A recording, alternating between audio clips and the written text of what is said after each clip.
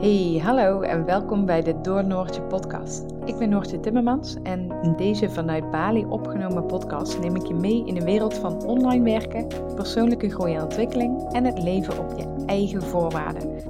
De weg die wij als gezin bewandelen is zeker niet altijd de makkelijkste weg, maar juist kiezen voor jouw eigen voorwaarden levert je ontzettend veel op. Dat verspreid ik heel graag in deze wereld. Het helpt mij enorm wanneer je deze podcast deelt als de aflevering je raakt. Zo kan ik meer mensen bereiken en hen ook inspireren om te kiezen voor geluk en hun eigen pad. Ik wens je heel veel luisterplezier en bedankt dat je er bent.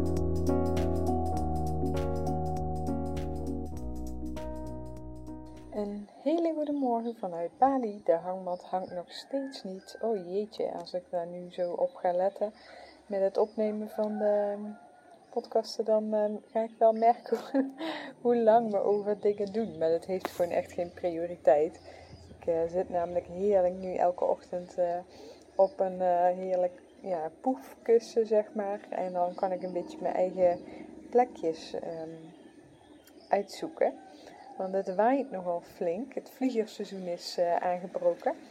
En dan lig je in de hangmat ook wel echt vol in de wind. Dus ik zit nu met uitzicht op zee op de veranda. Wel nog steeds een beetje de wind, dus het kan zijn dat je dat een beetje in de opname gaat horen. Maar het zonnetje komt op.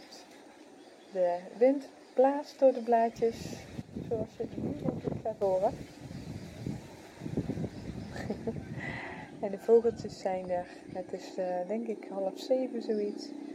En ik dacht van de week nog, waar zal ik mijn podcast over opnemen? En ik was een beetje zo aan het zoeken naar een onderwerp. En toen dacht ik, nou weet je wat, laat ik het niet te moeilijk maken. Laat ik jullie gewoon eventjes meenemen in ons Bali-leven. En we zijn afgelopen weekend weer naar Ubud geweest. En hoe het nu is met de drukte en waar we tegenaan lopen. En wat er allemaal speelt in ons leventje. Ik dacht dat daar krijg ik vaak heel veel reacties op. En dat vinden jullie ook leuk om te luisteren. Vorige keer was het natuurlijk een informatieve podcast over Estland, maar dat is helemaal niet per se altijd de insteek. Dus ik ga jullie gewoon lekker even meenemen, want we zijn nu 4 weken terug op Bali. Een maand alweer. En er is toch wel weer het een en ander gebeurd. Wellicht als je mijn stories volgt op Instagram, dat je wel het een en ander mee hebt gekregen. Laat ik bij gisteren beginnen. Gisteren ben ik namelijk onze Kitas kaarten op gaan halen bij het visumbureau in Den Pasar samen met Putu, een goede vriend van ons. Want op zich kan ik daar wel zelf naartoe rijden, want zo spannend is het allemaal niet. Maar ik ken daar de weg niet zo goed en dan vind ik het vervelend om en te rijden en de weg te zoeken in een grote stad. Dus meestal vraag ik dan Putu even of hij wil rijden en dan spring ik achter op de grote motor. En dan hebben we dat eigenlijk binnen een uur ongeveer gefixt. Dus gisterochtend ben ik die kant op gegaan en onze paspoorten opgehaald. Daar komt Lucy de hond eventjes begroeten. Hallo. En daar zaten de kaartjes in. Die moeten we nu eventjes lamineren, maar we hebben ze ook online. Dus vanaf nu hebben we officieel een visum voor 2 jaar en Jip voor 1 jaar. Dus het moet even ergens in de agenda zetten dat we volgend jaar april, denk ik, dat we zijn verlenging aanvragen. Maar dat komt helemaal in orde.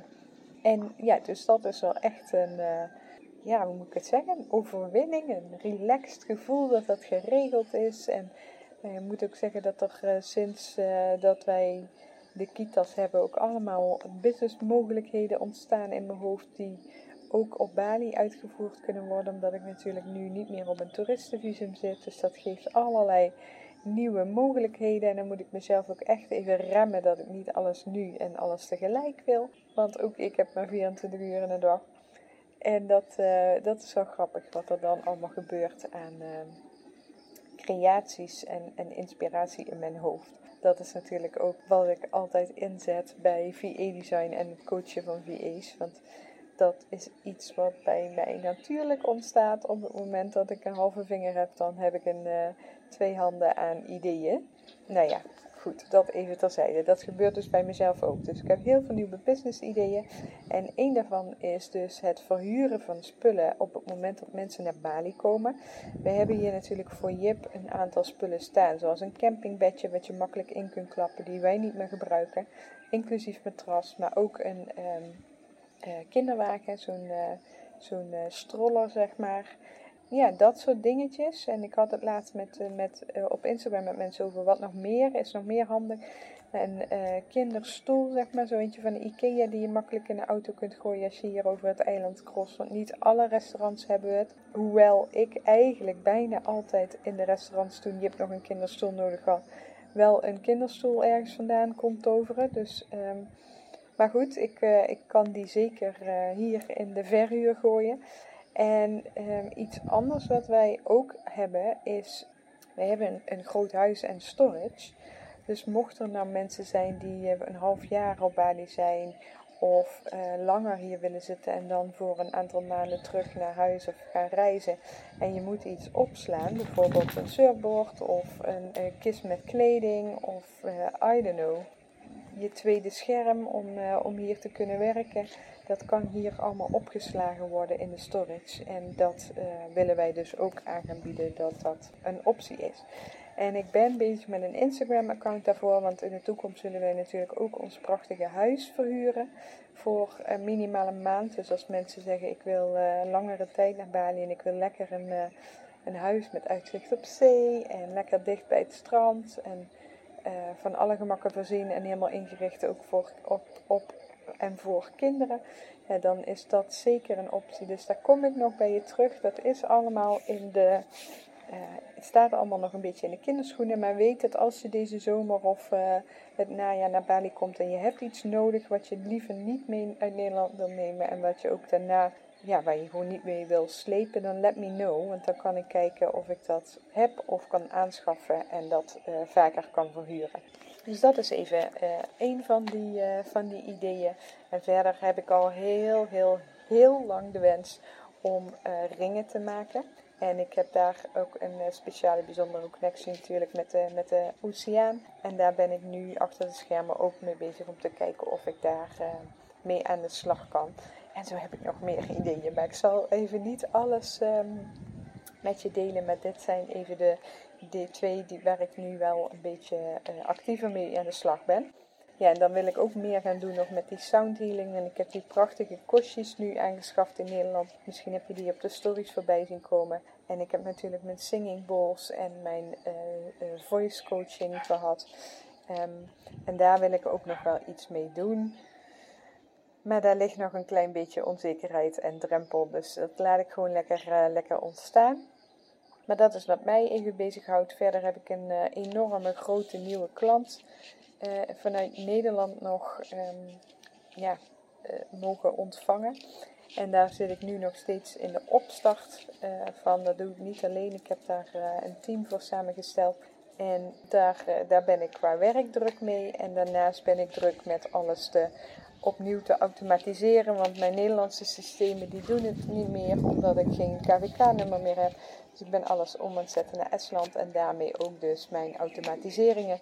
En ik heb dat bijna rond. Dus met een beetje mazzel kan ik volgende week weer aankondigen dat online training VA Design, dat je die gewoon weer kunt aanschaffen en automatisch helemaal kunt krijgen. Dus dat je niet mij eerst weer een berichtje hoeft te sturen en dat ik dan handmatig een factuur moet sturen en dat soort zaken. Dus dat zit er aan te komen. Ook de podcasttraining en ook VA Q&A voor al bestaande VA's die gewoon dan 1 keer in de maand met mij een Q&A hebben waar je al je vragen kunt stellen en dan kun jij weer groeien in jouw VA-business. Dus dat eventjes zakelijk.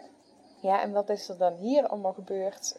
Nou, je weet dat wij die pergola's hebben, die hebben we waterdicht gemaakt achter in de tuin. Dus daar hebben we van die van die golfplaten tussen gelegd, maar op zo'n manier dat je het niet ziet. Dus er zit schaduwdoek boven en beneden. En dat is nu bezig om helemaal groen te groeien. Dus straks hebben we een heerlijk bamboe buitenverblijf met groen dak.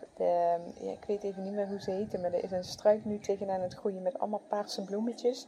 Waar je die butterfly, die blauwe thee van kunt maken. En die kun je ook in je smoothie doen of als decoratie op je eten. En die kun je dus gewoon lekker plukken en eten hier in de tuin.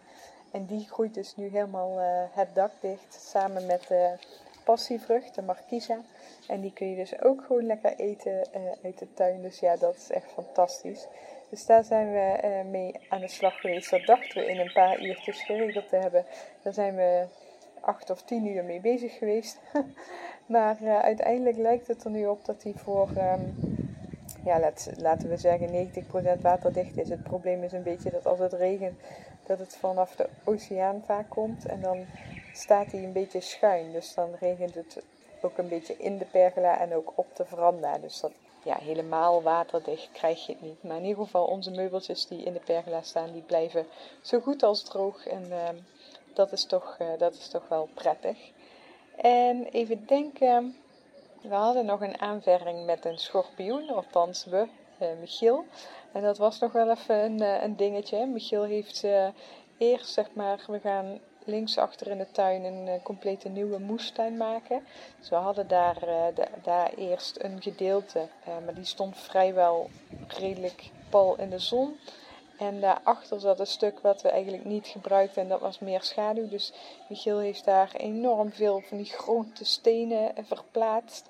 Daar maken we dus nu eigenlijk helemaal de linkerhoek, wordt dadelijk moestuin met tomaten en bonen en courgette en aubergine en citroenen en alles wat we maar kunnen planten. En dan moeten we ook even kijken hoe we dat eventueel nog aanpakken met schaduwdoek en dat soort zaken. Maar onder die stenen, er kwam niet zo heel veel bijzonders uit. Zijn Michiel wel een paar van die hele grote duizendpoten. Die hebben we ooit 1 keer op de badkamer gehad. Die heeft Michiel vakkundig onthoofd en door de douche naar buiten gewerkt. Maar daar is hij een paar van tegengekomen. En daarna hadden we een idee om leuk van die witte stenen om onze plantjes te leggen. En Jip en ik hadden een bak volgeschept met witte stenen en naar achter gebracht. En Michiel ging dan die stenen eruit halen. En een keer voelde hij iets in zijn vinger. En toen keek hij, toen zat er dus een kleine schorpioen in de bak. Nou, dat was wel eventjes schrikken. Dus ik liep naar de buurman eigenlijk om te checken van oké, wat moeten we doen? Want in mijn hoofd is een schorpioenenbeet gewoon instant naar het ziekenhuis. Ik hoop dat je niet te laat bent, zeg maar. Dus ik rende naar de buurman om te checken van oké, dit is gebeurd, what to do. Maar onze Engels sprekende buurman, die was er niet. En de oude buurman, die spreekt echt alleen maar Balinese en een beetje Indonesisch. Althans, ik vermoed dat hij ook wel Indonesisch spreekt. Maar er komen veel Balinese woorden uit, dus wij kunnen het niet verstaan wat hij zegt. Nou ja, toch met Google Translate uitgelegd dat het om een schorpioen ging. En ik kwam de tuin in. Ja, en dan is het echt één grote verwarring. Want hij zei dus, hij wees naar het hart en naar zijn oksel. En hij zei iets van 3 hari, wat betekent 3 dagen. En Michiel zei, ja, wat heb ik nog 3 dagen te leven? Gaat dit 3 dagen mijn hart beïnvloeden? Wat is er aan de hand? En hij pakt ook meteen een streng van een of ander, ik denk van een bananenblad, ik weet het al niet. Het werd zijn vinger afgebonden waar dan die schorpioen in gestoken had. En hij moest zijn arm omhoog houden. En ja, het was lichtelijk chaos en paniek. En toen dacht ik, oké, weet je, hier gaan we niks aan hebben als in dit gaat ons niet geruststellen.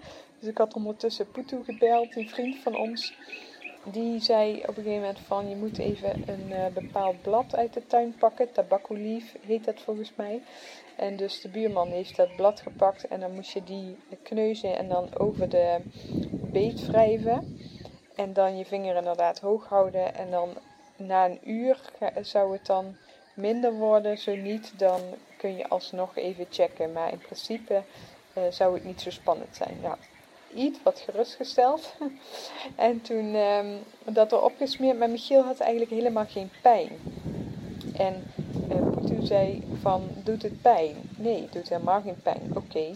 Dus het leek een beetje alsof die schorpioen een schamschotje had gedaan, zeg maar. Dus hij had niet echt geprikt, maar wel geraakt. Nou, inmiddels was die schorpioen onder de stenen gekropen, dus we konden hem ook niet meer zien en vangen. Hij was heel klein en lichtbruin van kleur. En Poetie zei, ja, wat ze hier vaak doen is dat ze de schorpioen die prikt, dat ze die doodmaken en dat ze dan daarmee over de wond gaan. Want dat zou dan ook een soort van antistof geven. Nou ja, dat was dus niet mogelijk. En uiteindelijk kwam de Engels sprekende buurman ook even checken bij Michiel hoe het ging. Maar ja, hij had nog steeds geen pijn, alleen last van dat afgebonden vingerdoofgevoel. Dus die buurman zei op een gegeven moment van, ik ben ongeveer een keer of 5, 6 gestoken en ik ben nooit naar het ziekenhuis geweest. Ik heb altijd het zelf in de gaten gehouden en inderdaad zo op deze manier doorgegaan.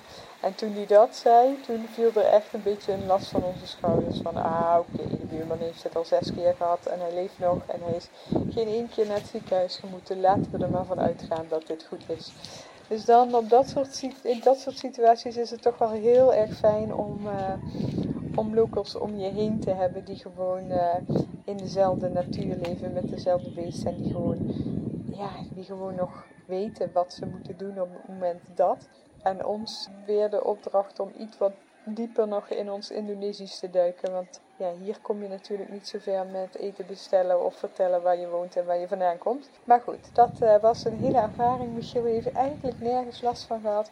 Iedereen zei ook van het gaat jeuken, maar dat heeft het niet gedaan. Dus daarom dat wij denken dat hij niet echt gestoken of gebeten is. Gestoken is het. Maar dat hij dus gewoon eventjes iets voelde en de schorpioen zag en in deze geluk heeft gehad. Maar ja, dat hele verhaal van je wordt geprikt door een schorpioen en je gaat dood, dat geldt hier gelukkig niet. We hebben nu in totaal denk ik 3 of 4 keer een schorpioen gezien. Eén best wel grote, die zat onder de prullenbak, een centimetertje of 8 à 10. En die andere 3 of 2 die waren echt heel klein. Ja, maar goed, die doen dus niet minder pijn. Maar we hebben wel met Jip ook heel duidelijk afgesproken van als je een schorpioen ziet, niet zelf naartoe gaan, naar papa en mama komen en voorzichtig zijn met stenen oppakken. Ja, en aan de andere kant, weet je, ik wil ook niet dat hij in angst leeft en continu op zijn hoede moet zijn voor slangen en schorpioenen. We leggen het hem wel uit dat hier die beesten leven en dat ze dus onder stenen vaak zitten. Dus dat hij daar gewoon alert op moet zijn. Maar ik wil niet een kind opvoeden in angst. En hier groeien kinderen ook op. En ja, weet je, anders dan moet je gewoon veilig in Nederland blijven. En vooral niet met je vingers in het zand gaan spelen. Dus ik moet zeggen dat het me verder niet in paniek maakt of wat dan ook. Het is gewoon fijn om te weten dat je niet meteen met gillende sirenes naar het ziekenhuis hoeft. Dat is heel erg prettig. En het is fijn dat we gewoon altijd mensen om ons heen hebben die weten wat ze moeten doen. Dus dat was nog even een schorpioenenavontuur. Verder zijn we aan het stoeien met onze honden, want die houden 's nachts de boel nog wel eens wakker. Met name onze straathond.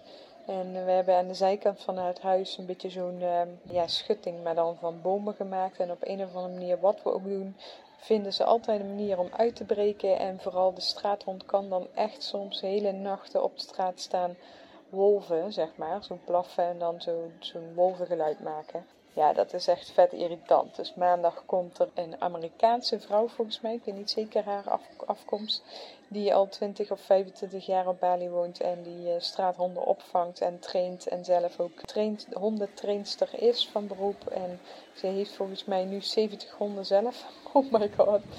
Wij hebben er 2 en daar hebben we onze handen soms al vol aan.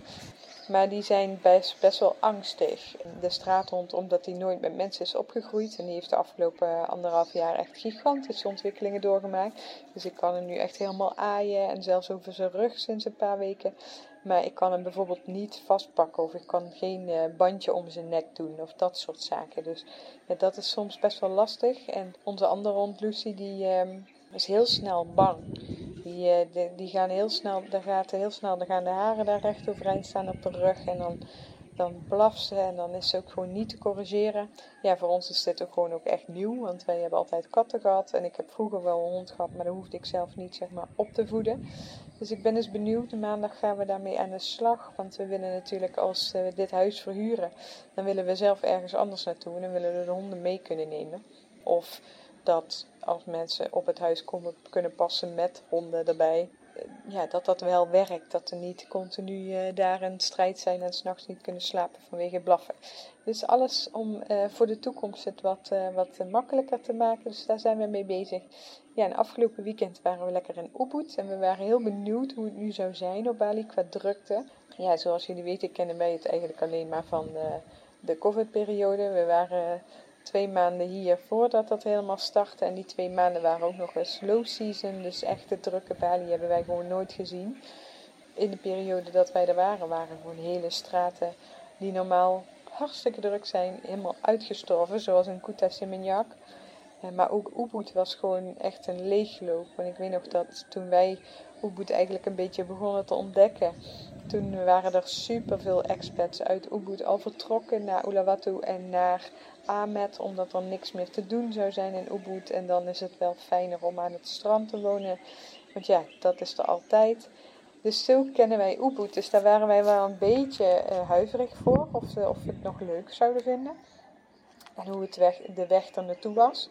Nou, ik heb even niet helemaal getimed, zeg maar, hoe lang het ons nou heeft gekost. Want we hebben een paar tussenstopjes gedaan. En we zijn op bezoek gegaan bij een vriendin, Marieke, in Ubud. Die zeg maar 20 minuten voor Ubud woont. Dus ik durf niet te zeggen of het qua rijden veel drukker was. Het was wel wat intenser. Dus normaal gesproken, met de scooter kun je overal wel langs en een weg vinden. Alleen als de auto's vaststaan, dan is het met de scooter ook wel wat meer zoeken naar een weg om er tussendoor te komen dan wanneer alles gewoon rijdt. Dus het was wel wat intensiever rijden. Maar ons werd geadviseerd om niet rond 12 uur en rond 6 uur in het centrum te rijden. En we hebben 2 keer door het centrum gereden. Op de heenweg om 12 uur en ergens halverwege om 6 uur. Dus dat was echt fantastisch uitgekiend. Maar het viel ons eigenlijk alleszins mee. Michiel denkt daar iets anders over. Die moest rijden en die vond het wel echt een stuk intensiever. Maar ik had het drukker en chaotischer verwacht. En vooral die keer dat we om 6 uur door de stad reden was het was een grote happening ceremonie bij het paleis. En die weg was afgesloten. Dus dan wordt het gewoon ook daar drukker en chaotischer. Dus ik weet niet eens of dat lag aan het vernieuwde toerisme dan dat het nu gewoon zo was. Maar als ik andere mensen spreek die dus in en om Ubud wonen, dan is het wel weer echt een beetje terug naar zoals het was. Dus dan staat het echt soms in het centrum op alle punten al flink ver vast. En zeker met de auto heb je daar dan echt wel last van. Nou, dat hebben wij dus gelukkig niet ervaren het afgelopen weekend. En we zaten nu op een ander plekje dan normaal. Normaal hebben we de Bliss Hotel. Maar die waren qua prijzen echt wel flink omhoog gegaan. En de prijzen vallen nog reuze mee. Maar als je gewoon eventjes even een weekendje naar Ubud gaat en alleen maar een bed nodig hebt, omdat je de rest gewoon op bezoek bent bij vrienden en dergelijke, dan wil ik gewoon niet die prijs betalen. Dus wij zijn op zoek gegaan naar weer een ander guesthouse en dat hebben we gevonden op de Bismarck Street. En de laatste keer dat we daar zaten was het daar echt helemaal uitgestorven. Je zag eigenlijk bijna geen mens. En nu was daar gewoon leven. Er liepen mensen op straat, de restaurantjes waren open. Ik ben zaterdagavond naar de sauna geweest met de vriendinnen en daarna bracht Marieke me terug. En toen was het gewoon, er was muziek en restauranten zaten ook gewoon echt vol en er werd gedronken en gelachen. En ja, dat was echt gewoon een vakantiesfeer, zeg maar. En ja, dat we echt allebei zo keken, oh, bestaat dit weer? Is dit er gewoon weer? En eigenlijk was het best wel gewoon heel gezellig. Behalve dat we dan vanuit ons hostel de muziek ook goed konden horen. Maar ja, dat is ook weer eventjes gewoon wennen en oordopjes meenemen. Maar het had ook wel iets. Ik vond het helemaal niet per se vervelend. Het leven en de gezelligheid weer was ook wel weer gewoon heel erg leuk om dat te zien. Ja, en de dingen die wij hebben gedaan waren gewoon nog steeds prima te doen. We zijn eigenlijk nergens tegenaan gelopen dat we dachten, dit is niet fijn. We zijn heerlijk op een compound van een Balinese familie gaan eten. En daar wij waren op tijd, maar na ons waren er wel echt een paar mensen die hebben moeten wachten totdat er een tafeltje vrij kwam. Nou ligt dat denk ik ook wel echt aan die locatie. Maar verder heb ik daar niet per se iets van gezien dat je geen plek hebt of dat dan ook. En die maandag zijn we ook nog naar de Champuan gelopen, ons favoriete wandelplekje. En daar was ik ook eigenlijk wel een beetje benieuwd naar hoe die was. Want ik had daar eigenlijk al een klein beetje in mijn hart afscheid van genomen. Van oké, de laatste keer dat we daar ik denk april hebben gewandeld. Dat zal wel de laatste keer zijn geweest dat we daar bijna de enige waren. Maar we gingen nu echt precies na een hele heftige regenbui. En er was gewoon helemaal niemand. Dus we hadden echt de hele Champuan voor onszelf. En in totaal zijn we 3 mensen tegengekomen toen wij al op de terugweg waren. Dus dat was wel heel erg fijn om die nog even leeg mee te pikken. Het was dan wel echt gewoon nog een stukje met de regenjas aangelopen. Maar dan nog, het is daar zo ontzettend mooi en prachtig. Dus ik was wel blij dat we die nog eventjes zo hebben gezien. Ik heb geen idee hoe dat de komende maanden gaat zijn. Misschien ga ik dan ook nog een keertje lekker 's ochtends om 6 uur wandelen. Kijken hoe druk het dan is. Maar vooralsnog viel dat reuze mee. En verder in en om Ubud is het gewoon nog steeds echt prachtig. We hebben echt weer genoten van de rijstvelden en de palmbomen. En dat heeft ons ook wel weer echt aan het denken gezet. En we hebben sowieso het plan en de wens om een tweede huis long-term te leasen in Ubud.